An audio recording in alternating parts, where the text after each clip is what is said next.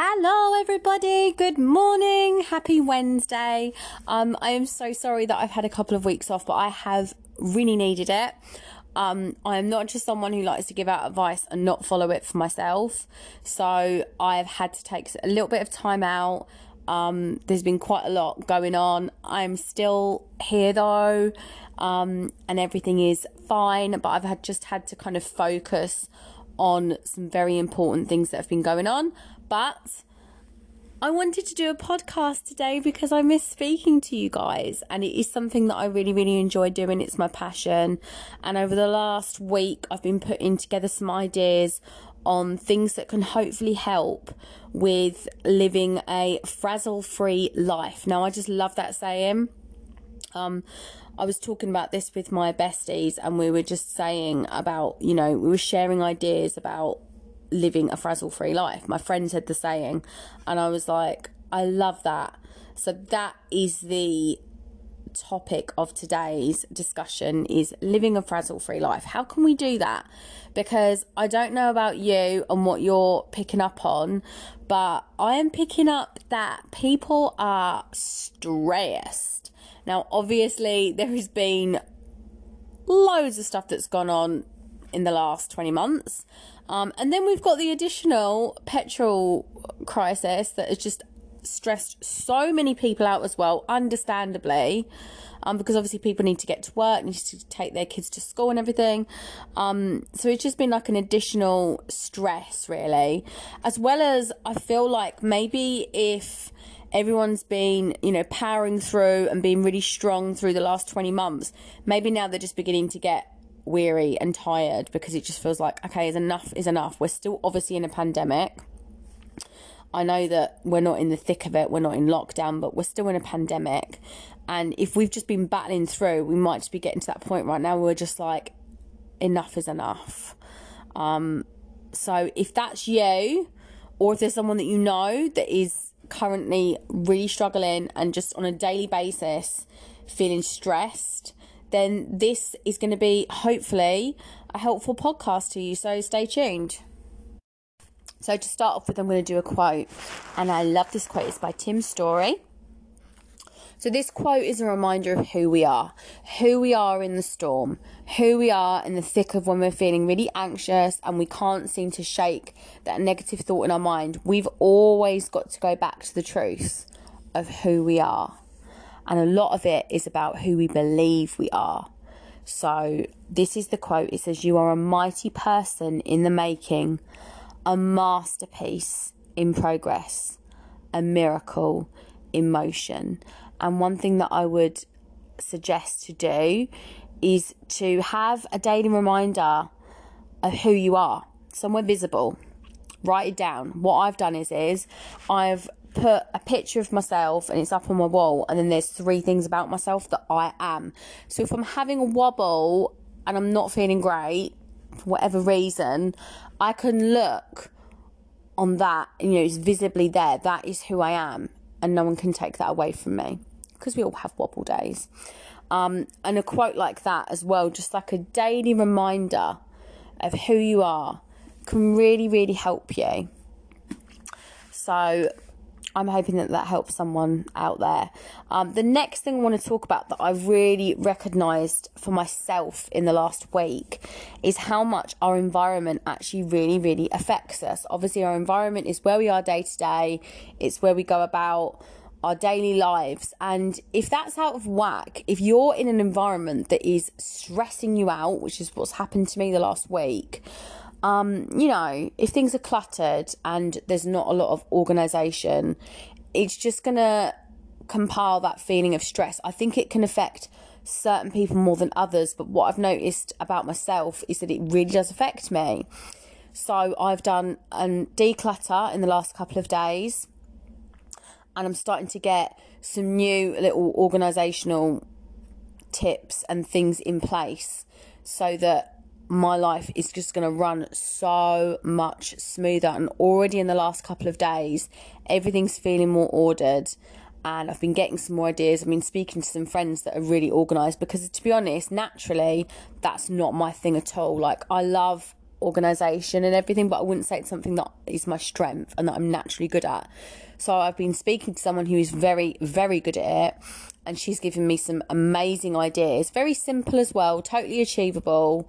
I'm gonna throw some out here. So just to be practical, obviously, if you've got kids, it's a lot of the keeping everything together, keeping everything in place is about storage, and it's got to be practical. So my friend suggested to me, just get lots of like wicker baskets or storage stuff, and then for whatever you need in that room, you can literally chuck it in there. It still looks quite pretty, but it's still practical for the kids to get out and then pack away at the end of the day. And it's just like a really, really simple thing. But I was like, yeah, that's going to work. So I'm doing that. And just like easy storage solutions in the kitchen to make like breakfast easier, so children can kind of help themselves a bit more, so there's not so much pressure on the mum. That's another thing that's been shifting in the last couple of days, to get everyone on board with that, and that can make a real difference. And I do think decluttering is massive as well. It just declutters the mind. If everything's more spacious, it really helps you. So I've been getting rid of a lot of stuff and sending it off to people who, need extra stuff, because I only want to keep here what we need. I don't want to have extras. And obviously, I've got 5 children, so I can accumulate quite a lot of stuff. And I do need to be regularly kind of going through and just getting rid of, because otherwise it does just give you that kind of overwhelmed feeling when there's lots and lots of stuff. So that's really helped me this week. So just think about your environment, and once you get rid of some stuff, make sure that you have things in your environment that bring you peace, that bring you calm, calm feelings, and some things that can, like, again, I think visually, that can just help you to calm down, like a beautiful picture in a room that just brings you peace. Some really nice photographs as a memory. It's just things like that. And they might seem really obvious things, but when you're in the thick of it, or you're feeling really stressed, or you're feeling really overwhelmed, you're not necessarily thinking about these things. You're thinking about all the things that you need to get done. But actually, it is about creating that environment that's going to put you in a better state of mind. Next thing I want to touch upon is when you have a big task that you need to achieve. Again, that can feel really, really overwhelming. I feel like I might have mentioned this again before, but I do think repetition is good. So I'm going to say it again. If you have a big task, just break it down into chunks. For example, I've had quite a lot of paperwork to achieve in the last week. So I've just done blocks of, I'm going to do half an hour, and then I'm going to take, a bit of a rest. I'm not going to do it all in one go, because that's too overwhelming. But to do it in chunks is totally manageable. So that's what I'm going to do. And that's really helped. And then by doing it that way, and also by treating myself once I'd actually achieved it, like just give myself a little treat at the end of it, it meant it got done and it wasn't stressful.